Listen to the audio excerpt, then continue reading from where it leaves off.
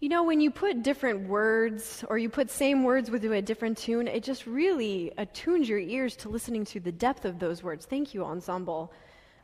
It's really quite good. I'm a little speechless now, but I'm going to keep on talking anyway because I'm supposed to. So today, we bring ourselves to the gospel reading in Mark. Mark is one of my favorite gospels because he gets to the point so quickly. Immediately is a word that he uses dozens of times. We're only in the first chapter, and already he's revealing things about Jesus that everyone needs to know. He's grabbing his audience, and he knows that it's important what he says, and every word counts. So if you would like to, you can turn with me in your bulletins or in your Bibles to Mark chapter 1, verse 29 through 39. Listen to God's word for you. As soon as they left the synagogue, that's the disciples, they entered the house of Simon and Andrew with James and John. Now, Simon's mother-in-law was in bed with a fever, and they told him about her at once. He meaning Jesus. Jesus came over, took her by the hand, and lifted her up. Then the fever left her, and she began to serve them. That evening, at sundown, they brought to him all who were sick and possessed with demons, and the whole city was gathered around the door. He cured many who were sick with various diseases, cast out many demons, and he would not permit the demons to speak because they knew who he was. In the morning, while it was still very dark, Jesus got up and went out to a deserted place, and he prayed. And Simon, his companions, he was gone so long, had to hunt for him. They found him, and when they did, they said, "Everyone is searching for you." Jesus merely answered them, "Let us go to the neighboring towns, so that I may proclaim the message there also, for that is what I came out to do." Then he went throughout Galilee, proclaiming the message to the synagogues and casting out demons. This is the word of the Lord. Thanks be to God. This story is so Los Angeles. I was at Sprinkles Cupcakes sitting next to the fountain at the Grove, and I saw a paparazzi come upon Anderson Cooper trying to eat lunch peacefully at one of the nearby outdoor restaurant venues. After the paparazzi took a few quick pictures and texted some of his friends, not one, not two, but 6 other paparazzi came to disturb Anderson Cooper's peace. Well, Anderson Cooper is very nice, as we all know. And he said hello to his adoring fans and took the photographs that were needed. And the paparazzi took this as a thank you and moved on. Such is a life of the rich and famous, something I will only catch a sliver of as I walk through Lacey Park and see my youngest disciples. A little wave, a little high five, and some giggles. I would rather have my kind of fame than Anderson Cooper's kind of fame, and even more so, Jesus' kind of fame. The scripture describes Jesus' ability to handle these paparazzi and adoring fans from village to village where he went with ease. Oh, Jesus, you're so amazing. There was a line out the door everywhere he went when he was speaking. He still spends time with every one of them. If there are too many people gathered, well, he'll just climb up on a hill, as in the Sermon of the Mount, so that everyone could hear and see him. If there were too many because he had spoke too long, he would just feed them, like in the feeding of the 5,000. He even combats haters with questions only the Son of God could combat. In our scripture for today, Jesus heals Simon's mother-in-law. Some who were sick, some who were demon-possessed, and those who were sick with various diseases. They don't go into great detail about what everything was, but we can imagine what unhealthy looks like. The whole city, it seems.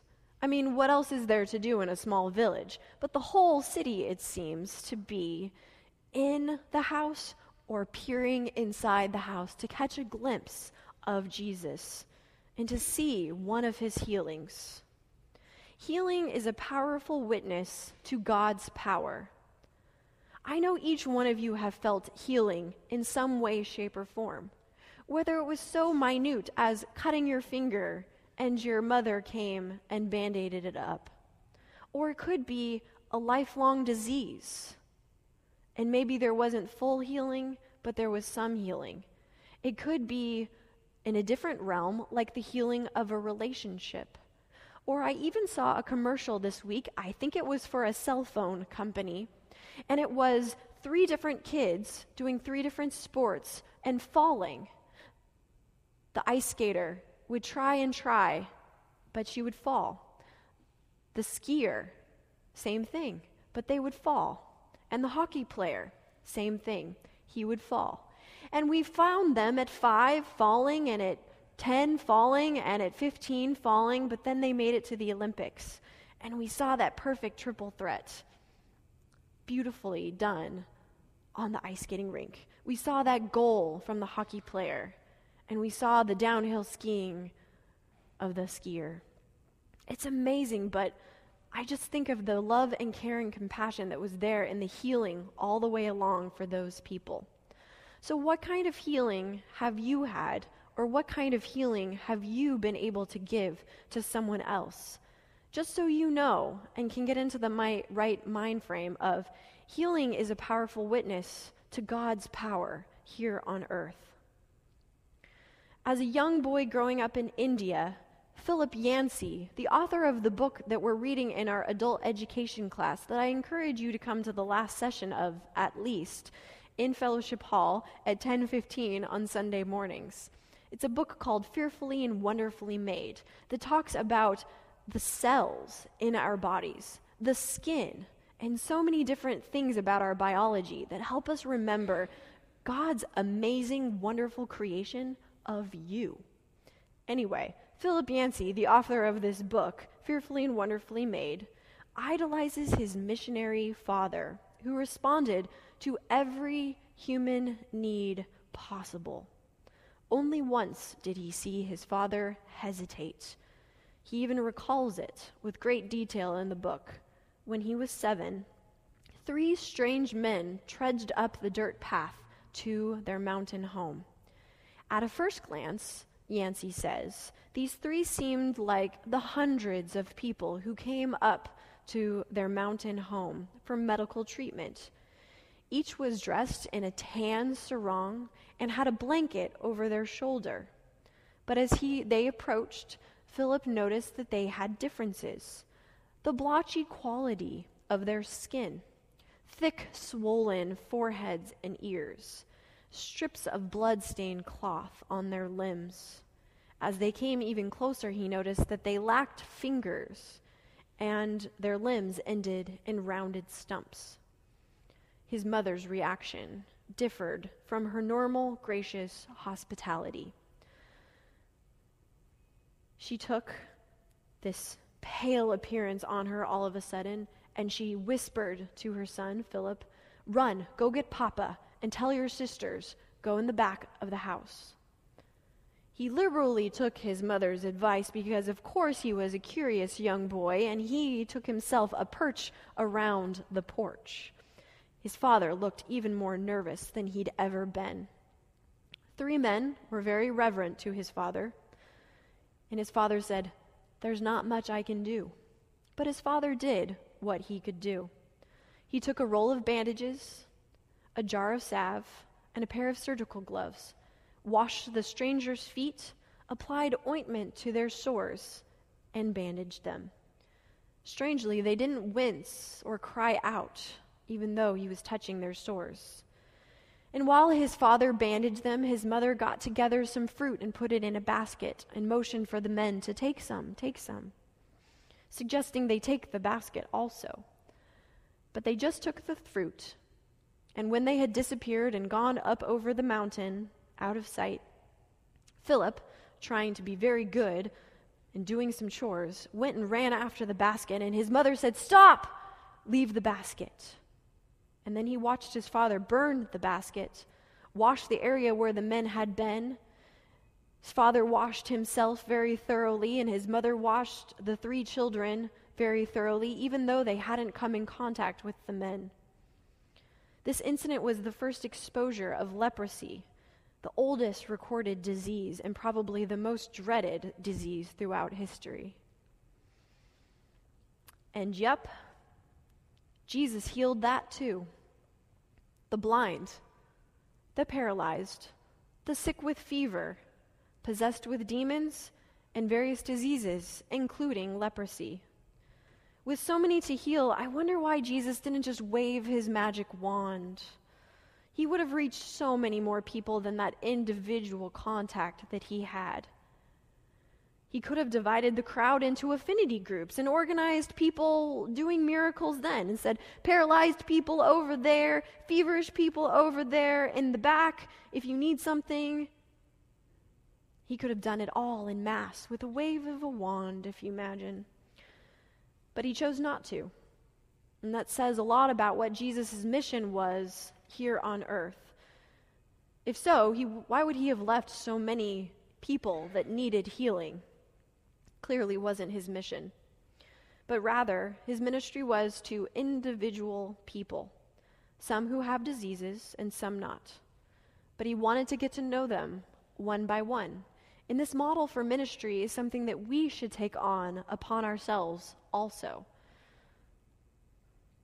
Something else I wanted to bring up is the authority with which Jesus is able to heal.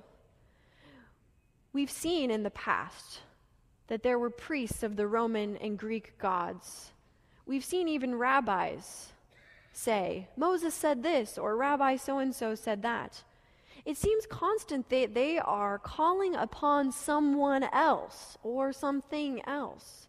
But Jesus is acting with authority himself, because Jesus, as we all know, is God. That authority is what casts out demons. That authority is what heals quick, on the moment, and gets the one-on-one things done. There's no mumbo-jumbo with what Jesus does. There's no calling on other gods or some throwing some dice or seeing which way a dove lands. There's none of that. Old wives' tales, though, some of them have some peculiarity. Some of them have some decency. Some of them have something for us. And Jesus wasn't just using old wives' tales. But I found one interesting. It doesn't have tons to do with what I'm talking about. I liked it anyway because it's particularly cold and flu season. So did you know that there was a study done with folks who, well, it started with a mother who was really disturbed about her child being sick.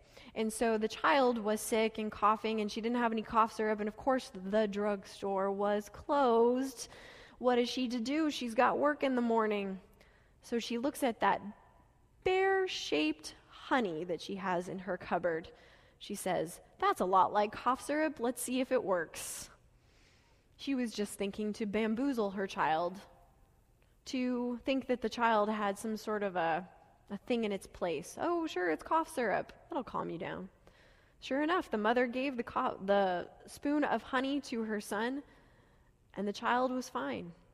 So they actually did this study. Out of 105 children, they gave some, cough syrup has a particular medicine in it, of course, that's going to work. And so it gave the medicine and gave some of the children honey-flavored medicine, some just honey, and some nothing. It's the toughen up method, right?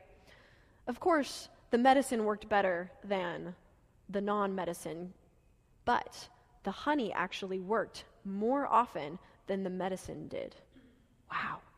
Healing is so interesting. It has a lot of different powers to it, but it all shows God's power in our world to heal. And I know the cold and flu season is coming around a lot, and so maybe just take that spoonful of honey instead. Going back to the scripture, though, there were those crowds who followed Jesus, and they were amazed because of the authority that he had, not using any magic formula or any tricks or mumbo-jumbo, but he summoned up power within him, his own self. And I like to say that he used that power in touch. The way that he touched people and lifted people up was so unique to what Jesus was doing. Jesus spoke with compelling authority, and he was there with people with touch. One thing that I noticed in the scripture that I wanted to highlight was the fact that when Simon's mother-in-law was healed, there was a little piece of the little feminist inside of me that got very frustrated. Maybe you heard it also. When Simon's mother-in-law was healed, the first thing that she did was she got up and she served. How dare she be, limited to serving in the kitchen? She's a woman of the world. She can do whatever she wants. Now, of course, back then, they had different social mores, and yes, the woman's place was in the kitchen, but Mark is trying to get at something even more particular, and I think it's really important for us to hear it even today. All Mark is saying is that the kingdom work of God happens in the home. Jesus was healing in the home, and when that woman was healed, she started her work in the home, and if she is able to serve in the home, even more so is she able to serve in the world, because she's serving and nourishing the people of her household. Those people, all of them, including her, are able to go up out of the house and serve the neighboring village. And the neighboring village is able to serve the neighboring villages from that. Do you see where it starts? It starts in the home. We have to be healed, and then we can go out and serve. I love how limitless Mark really made that, but I didn't catch it the first time. It keeps me remembering how much we need to come back to the scriptures over and over again and listen to really what it's saying. And I'll be honest, I got very flustered the first time I heard it, but I'm glad to bring you some information today. Within these few short verses, we learn something else about Jesus, that he heals with authority. He doesn't use any mumbo jumbo. And the healing of a specific person was an example that he was trying to set forth of serving and going out into the world after being healed. But we'll also listen to Jesus' praying habits. Did you also notice that after Jesus was doing all of this work of healing people and being with people, what did Jesus do? He went off and prayed. Jesus knew that it was something that he needed to do to spend time with his loving Father, to go off and pray. And he must have been gone for a long time, because the disciples, in their tone, in their words that they say, "Where have you been? We have been looking all over for you. It's not that big of a town, Jesus. Where on earth have you been?" And they needed him. I'm assuming that the villagers were knocking on the door of Simon's mother-in-law's house. "Where is this guy? I've got this person that needs to be healed and this person that needs to be healed." Pounding down the door. So I'm sure there was some urgency. But Jesus decides not to go back to the same town. They have learned the power of healing. They have authority, and they know how to serve. It's time for Jesus to move on to a new town, but not without having prayed. Jesus is setting forth examples left and right for us. Or I guess it's right and left for you. No, I did it right. We as Christians need to pray also. I'll leave you with this. Philip Yancey, to round out our story again, the author of the book I was mentioning earlier, he knew early on the damages that leprosy reaped. And eventually, he felt called to spend his entire life, 30 years, or his entire career, 30 years, dealing with people with leprosy. He formed lasting friendships, and he spent time with them daily. Of course, there were many fears and prejudices about leprosy that have since subsided. I mean, how many of you actually know anyone with leprosy today? Because of his miraculous work with others, medication, leprosy is now viewed as controllable, barely contagious disease.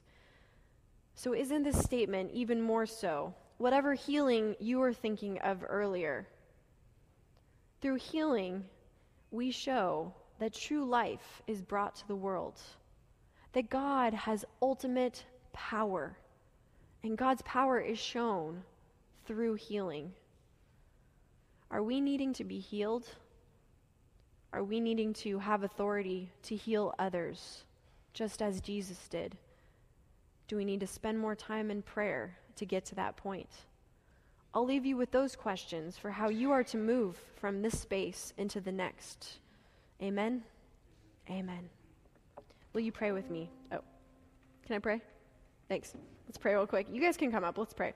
Dear God, thank you so much for being with us every step of the way, for being the true example of being with us and how we are to live our lives.